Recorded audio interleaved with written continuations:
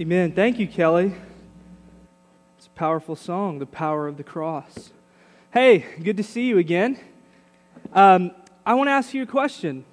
Have you ever been certain, just absolutely certain with a capital C, that something was going to happen until it didn't happen? You were just certain, then it didn't happen. I've known young women who were certain their boyfriends were going to propose to them on Thanksgiving night, don't you know? And then all of a sudden it's Christmas Eve, and they didn't do it Thanksgiving, they're going to do it Christmas Eve, and then all of a sudden it's like July 4th, and they didn't put a ring on it. Didn't think I was going to say that, but I did. Always solid start to a sermon to drop Beyonce on it. Maybe, if we can get a little bit closer to home, you were certain you were going to get that job. That interview had gone well, you had it in the bag, and the phone call you got was not the phone call you were expecting, right? And I can even take it closer to home. If you're like me, you have prayed and said all the magic words and rubbed all the magic lamps, and God didn't do what you wanted Him to do. You were certain this time. You were certain, and then it doesn't happen. So the easy question when this happens, another question, the easy one is, how do you feel about it? Well, if you're like me, you don't feel. You're shell-shocked is what you are. You're walking around in a daze, right? I just knew it. And you're trying to come to grips with now life as I know it without what I wanted. You're in a daze, you're shell-shocked. And then if you're like me, you move from daze to despair. And you sit there and you say, what am I going to do now? What's next? Right? I guess this is my life now. And maybe you say some, choice words and you move on, but you're despairing, you're desperate. You go from dazed to despairing. So the harder question then is what I just mentioned. So now what? Now what? And so here's the thing. I'm certain. I've got to be certain because it seems to look that way in the Gospels. I'm certain that this is how the disciples felt. And not only the disciples, but other followers of Jesus who Luke tells us about in his account of the burial of Jesus. And that's where we're going to look tonight in Luke 23, beginning in verse 50. I'm certain that they felt dazed. I'm certain that they felt desperate because they were certain that Jesus was God's king. They were certain that Jesus was God's king, especially on Palm Sunday, what we talked about last week. They're certain because Palm Sunday, Jesus of Nazareth, their teacher and friend, rides a donkey like a king riding into a capital city of Jerusalem. They're certain, and they're excited, and they're singing, and they're saying, here comes the king in the name of the Lord, and all these other kings, namely Rome, is finally going to get what's coming to them. They were certain. So then Jesus walks into the temple, and all last week, what we call Holy Week, what's been going on 2,000 years ago, Jesus, who had rode in victorious as a king, begins challenging the leaders. He begins challenging their religious system, their thoughts, who God is welcoming, and He's putting it to them on the busiest and most politically charged week in the Jewish year, and that is the Passover week. So then Thursday hits, and we celebrated what's called now Maundy Thursday, not Monday, Maundy Thursday, the Last Supper. And so these disciples and followers who were certain on Sunday and were pretty charged up during Holy Week, it all begins, I think, to unravel Maundy Thursday, that Last Supper, when Jesus begins to say, now I've got to leave you. I've told you the Son of Man's going to be delivered over, and on the third day He's going to rise, but all they hear is, leave you. And I think they're dazed. And then they go from that place to the garden. They're dazed. They're asleep. They don't know how to feel. And then here comes Jesus, arrested, then tried in the late night in Caiaphas' house. There's a council that's met in the late hours. And they're saying, Jesus is a blasphemer. Jesus needs to die. And what was certain on Sunday, on Friday, is now totally out the window because they killed the king. What do you do now? Good Friday was a terrible Friday for Jesus' followers and his disciples. And we just read that these women stood far away and they saw their hope, their king, bloodied and suffocated on a cross. So tonight is a good night for a choice. And the choice is this. It was a choice that Jesus' followers had then. It's a choice that Jesus' followers have today. It's a choice for every one of us. And the choice is this: despair or hope. Despair or hope. You can despair in the shadow of death, or you can hope in the one who lives again. That's the invitation of Easter, every year and every day. Because the choice for you every day, when you say yes to hope, you're saying no to despair. Christians are people who are people of life and hope. And we're stubborn because hope is a choice. How many of you are glasses half empty people? Let's see them.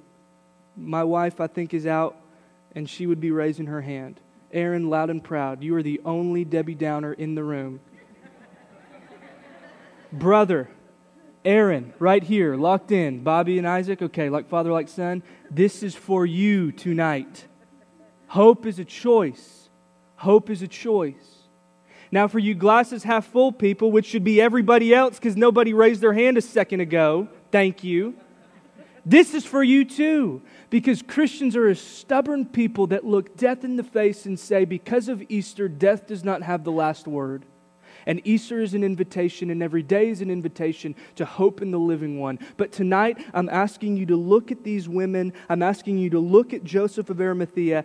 Take Jesus from the cross and bury him. I want you to feel tonight, for a moment before we get to hope, I want you to feel the daze and despair that Jesus' followers are walking in. And they're saying, what do we do now? Because we meet them Friday. Who are we meeting? Let's look here in verse 50 of Luke chapter 23. Now there was a man named Joseph. Everybody say, hi, Joseph. This is a Joseph that doesn't get a lot of credit or pub around these parts unless you're watching Bible miniseries. Even then you probably won't see Joseph. This is Joseph, and who's Joseph? We see that he's a member of the council. That's a huge surprise. The council is like the Supreme Court in the Jewish religious system. It was made up of 3 different groups. Okay? Maybe you've heard the term Sanhedrin. Who Sunday school people have heard Sanhedrin?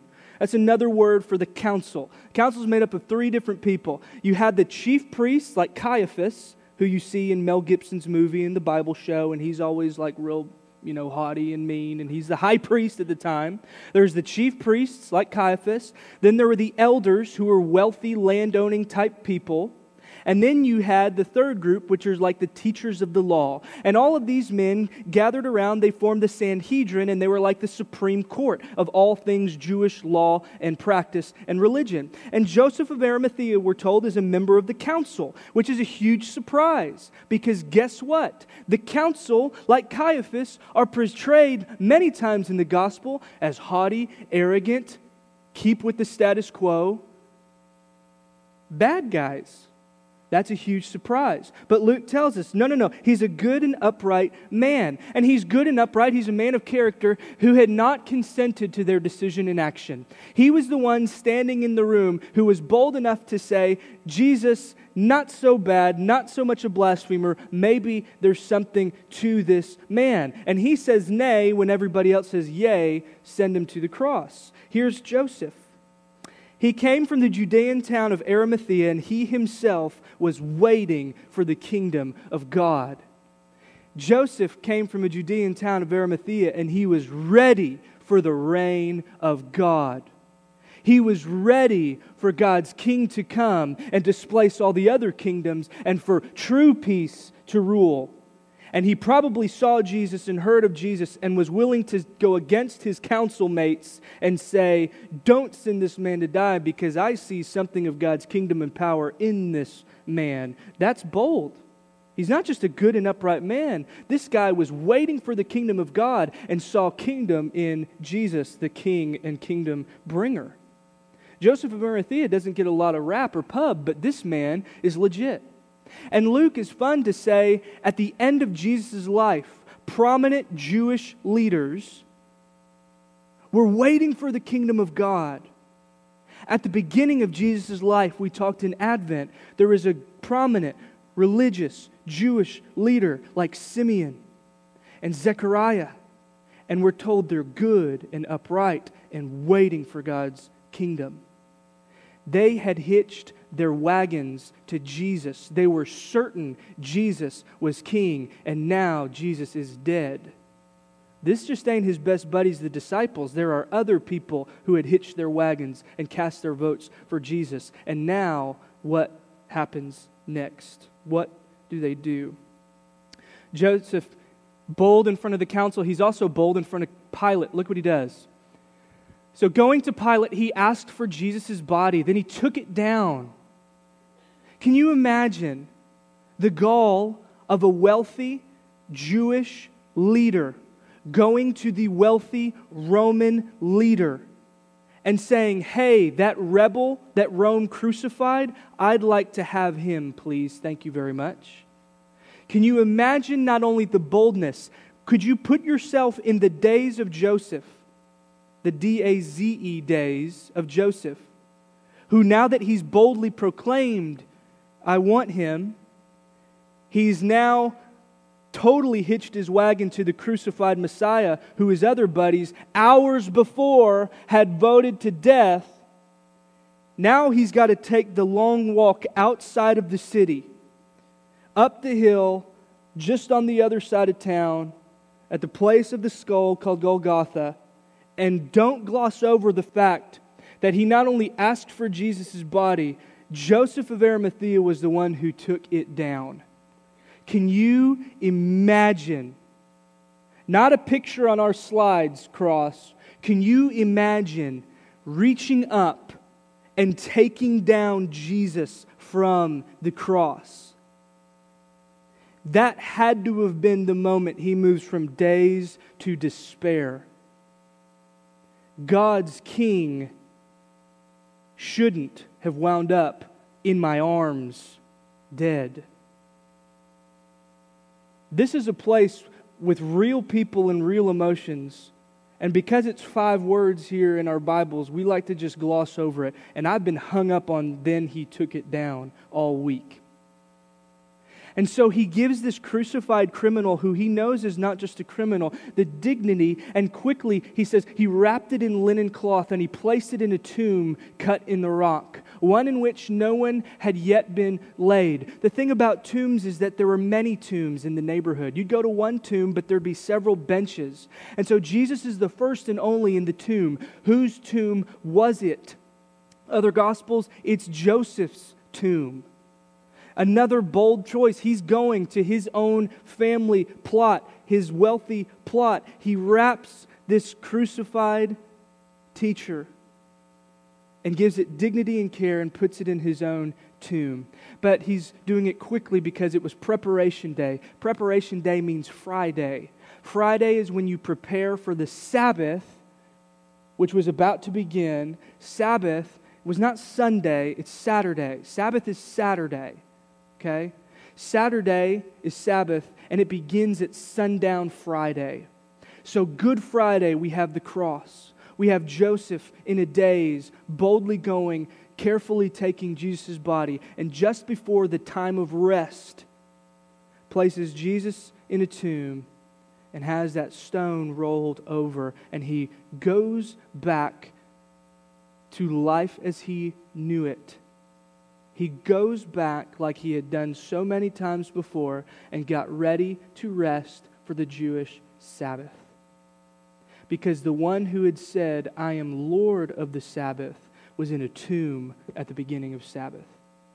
You want to talk about desperate. You want to talk about a daze. I want to think of Joseph and those moments, the night of the funeral, after the person you loved is gone. You go back to the same bed, to the same room, but somehow everything is different because you know the world is without that person. and you have a choice in that moment. You say, what next? What do I do? I know that nothing will ever be the same. He goes home and he faces a world without Jesus, Messiah. He wasn't the only one involved. He wasn't the only one desperate and getting used to the new life. He says, the women who had come with Jesus from Galilee followed Joseph and saw the tomb and how his body was laid in it. See, Luke gives a lot of prominence to women in his gospel. And he ought to, because women, we're told, supported Jesus' ministry out of their own funds and money. There were tons of women that followed Jesus and were involved in hearing Him and working with Him. And so they come, and we're just, in our reading earlier, they were on the outskirts watching Jesus die. Now they're watching Him be buried. And they have to do this, if you think about it, because in those tombs in that day, when you roll a big stone over it, we don't put the gravestone like, here lies Adam Wood, lover of tacos and Simpsons and his girls. Not in that order. Y'all inscribed that on my tomb. That just came off the top of my head. Maybe it's spirit inspired. That's it. Somebody write it down. Get it to Williams Funeral Home in Garland, Texas. There was no mausoleum. There was a tomb, and so they followed at a distance and they see, okay, that's where Jesus was laid. And just like Joseph, they went home and prepared spices and perfumes. Joseph wrapped them in cloths. Not only were there multiple spaces in the tomb, there were multiple stages to bury a body in the Jewish custom. They'd put the body in the tomb. Jesus was the only one and the first one in that tomb. And then at a later time, they'd come and they'd put spices and things, because what would happen is, bodies decay.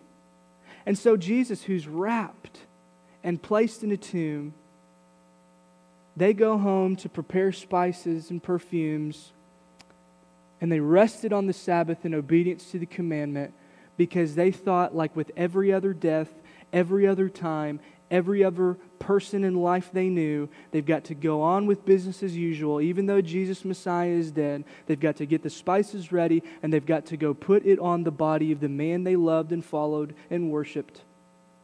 And they've got to have a grieving process in the Jewish time that as the body decayed, this is gross, earmuffs. As the body decayed, what would happen is the bones would be left, and later on, at another time, they would gather the bones and they would go and take care so that the next person can come and be in the tomb. So they are preparing for life as they know it without Jesus of Nazareth, Messiah, King, Teacher, Lord, Friend, Healer, Rescuer. What do you do but pick up the pieces and do the same thing you've done? You're on autopilot, you're dazed, you're desperate. It's Saturday. Sabbath has just begun. Friday at sundown. It's time to rest and think about a world without Jesus, Messiah. They were obedient just like Joseph, and they went down. And at this point, I'm thinking, y'all know I like Jesus Christ Superstar. Yeah, I know I like it. I think last Palm Sunday I talked about it and dropped a funky lyrics on you. Jesus Christ Superstar had a lot of controversy because at the end of Jesus Christ Superstar, Jesus is left hanging on the cross, and all the women and hippies and disciples, they slowly and sadly made their way back to the bus. They hopped in, and it was as if to say, well, that was fun. Peace and love and God's kingdom. But was He really God's king who brought the kingdom of God? Party's over. Put yourself in this space and then have a pastor say, choose hope. Have somebody pull their arm around Joseph and the women and say, hey, it's Saturday. Go rest and get ready for a life without God's king, right? They still had a choice. They still had a choice, and they go back to waiting for the kingdom of God just like Joseph had. They still have a choice in that moment. Do we despair, or do we wait for God to move and act in powerful ways that we've never experienced? I mentioned a funeral, and I mentioned the grieving process. And I remember when Amy's aunt died of breast cancer young, and I remember driving away from the cemetery, driving away from the cemetery and stubbornly saying, I refuse to believe that's it. Oh, that we would see Christy again. Oh, that her body that was wrecked and ravaged, or maybe laid in a tomb in linen cloth, oh, that God would do something. And one day we'd see her again, and she would join us with new bodies. I want to invite Cara to come up. She's been in a place where she had to make some tough choices. It's okay to grieve. It's okay to be in that place. I want to sit in this place for just a minute longer. And I want Cara to come and talk to us about a choice she had, and this life as we know it is now different, and what she's learned in the process from Jesus and to be a person of hope. Let's listen to Cara. Thank you for sharing, by the way. This just came up in conversation this week when we were talking about stuff, so thank you for sharing. Thank you. Thanks for sharing. Y'all give Cara a hand. Thank you for sharing your story. The thing about hope is that it doesn't excuse the darkness of the world. The thing about hope is that it's a yes to hope, a yes to the object of our hope, which is Jesus. And it's a no to despair and a desperate situation. So that's Friday and the beginning of Saturday. And Saturday is the quiet day when they're racked with grief and they're wondering what's next. And then we see as the next chapter rolls over to 24, and we're going to celebrate again tomorrow, is on the first day of the week, which is Sunday, very early in the morning.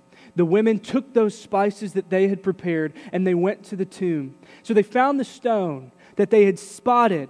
Joseph's stone, Joseph's tomb, they had hung back and they saw it, and they came expecting to prepare a dead body. They came expecting what they had expected in every family member that had gone before them. They came expecting in a world of death and darkness and sin for death to be perpetual and for death to continue. They came expecting a dead body.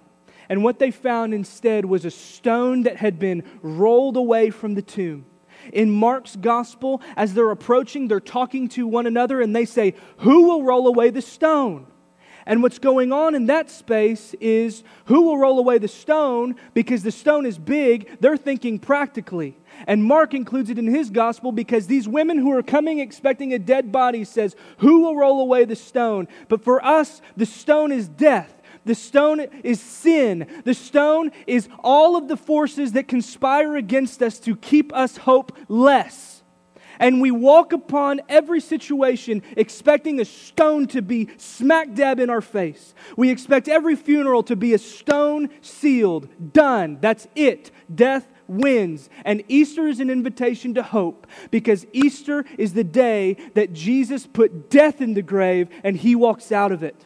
And that's what we're celebrating tomorrow. And even as we sit in this place tonight, where Jesus in the historical calendar may still be in the ground, we can talk about the resurrection because Jesus is alive and there is hope. And Jesus' people are not called to come and lay spices on Him. We're called to lay our lives before Him and be people of hope because our Savior is alive again. And so what happens is the stone that was such the exclamation point to Jesus' story is rolled away from the tomb. And when they entered, surprise number 2, they did not find the body of the Lord Jesus. And so then they're shocked at this point. We talk about daze, we talk about desperation. Look what happens next. While they were wondering about this, suddenly 2 men in clothes that gleamed like lightning stood beside them. So in their fright, they're confused and they're wondered, they're freaked out. Where's Jesus? Has someone stolen Jesus? Well, He was not here. Who moved the stone? Who moved Jesus? What's going on? 2 men gleamed like lightning. How would you feel? You are freaked out, right? Then they bow down with their faces to the ground, but the men said to them this question: "Why do you look for the living among the dead?" It's a perfectly rational question on their end. It's a perfectly irrational question because to them, tombs and stones meant periods. It meant death. The question seems crazy. He's saying living people aren't in tombs. You're looking for the wrong thing in the wrong place, ladies. Why do you look for the living among the dead? He is not here in this place of death. He is risen. He has risen. Remember how He told you while He was still with you in Galilee. The Son of Man must be delivered into the hands of sinful men. He must be crucified and on the third day be raised again. Then, only then did they remember the words that He had shared with them many times before. Only then did the light bulb come on. Because we walk through our life, we walk into this church, and I think many of us in the church in America walk into churches looking for a dead Savior or a dead teacher named Jesus who has nothing to do with our lives today. And this passage and this message keeps us awake to the fact that Jesus is alive, and we should not walk into our churches as if they are tombs, expecting a dead teacher who had a lot of nice things to say. We should walk into this place that is the living body of the living Christ. Why, church, are you looking for the living among the dead? We ought to be a people who are alive because Jesus is alive. Well, it's hard to believe. I've not seen Jesus. I don't get it. I don't see Him. I see you. I see my wife. I see all these people. I don't see Jesus. Guess who didn't see Jesus either? Them! All they had was these two crazy guys with lightning clothes saying He's risen. And then they go back in the next section and they run back and they say, hey guys, Jesus is alive. Well, I don't see Jesus. Where's Jesus? And they say, this is a fairy tale. You're crazy. And Peter says, but I better check it out. That Jesus. Yeah, ooh. And he runs and he says, what's going on? Guess what? They didn't see Jesus. And they believed. It took them a while. We haven't seen Jesus. Do we believe? Because the answer to that question is the same choice. It's a yes to hope and it's a no to despair. If Jesus is alive, then Jesus changes everything. And God is vindicated, and the king that they thought was dead and done is actually God's true king. And He's not just conquered Rome, He's conquered sin, death, and the grave. Because if death can't hold Him, what can? And that's where we're going to celebrate even more tomorrow as a family of life together. Let's pray. Father, we're grateful that the same power that raised Jesus Christ from the dead is the power that is dwelling among us. We thank You that You've taken up residence in us. We ask, Lord, that more life and power and hope would be rampant in this place, and that King Jesus would be the only name, the name above all names, because He died, but now He lives. So, Lord, as we come to You in these moments and remember the Friday that the body was broken and the blood was shed, would we stay there but for a moment, remembering the sacrifice and the supreme love You showed us? But as we take the bread, take the wine, and as we move back to our seats, would we move into a place of celebration that the tomb is empty? Tonight we're standing in between Friday and Sunday, but Lord, we know that You're alive. We know that You're with us. Keep us awake. Keep us hopeful. For one day we know that death will be done, tears will be done, and life will fill all in all in Christ Jesus our Lord. We love You. We thank You for this moment. Amen.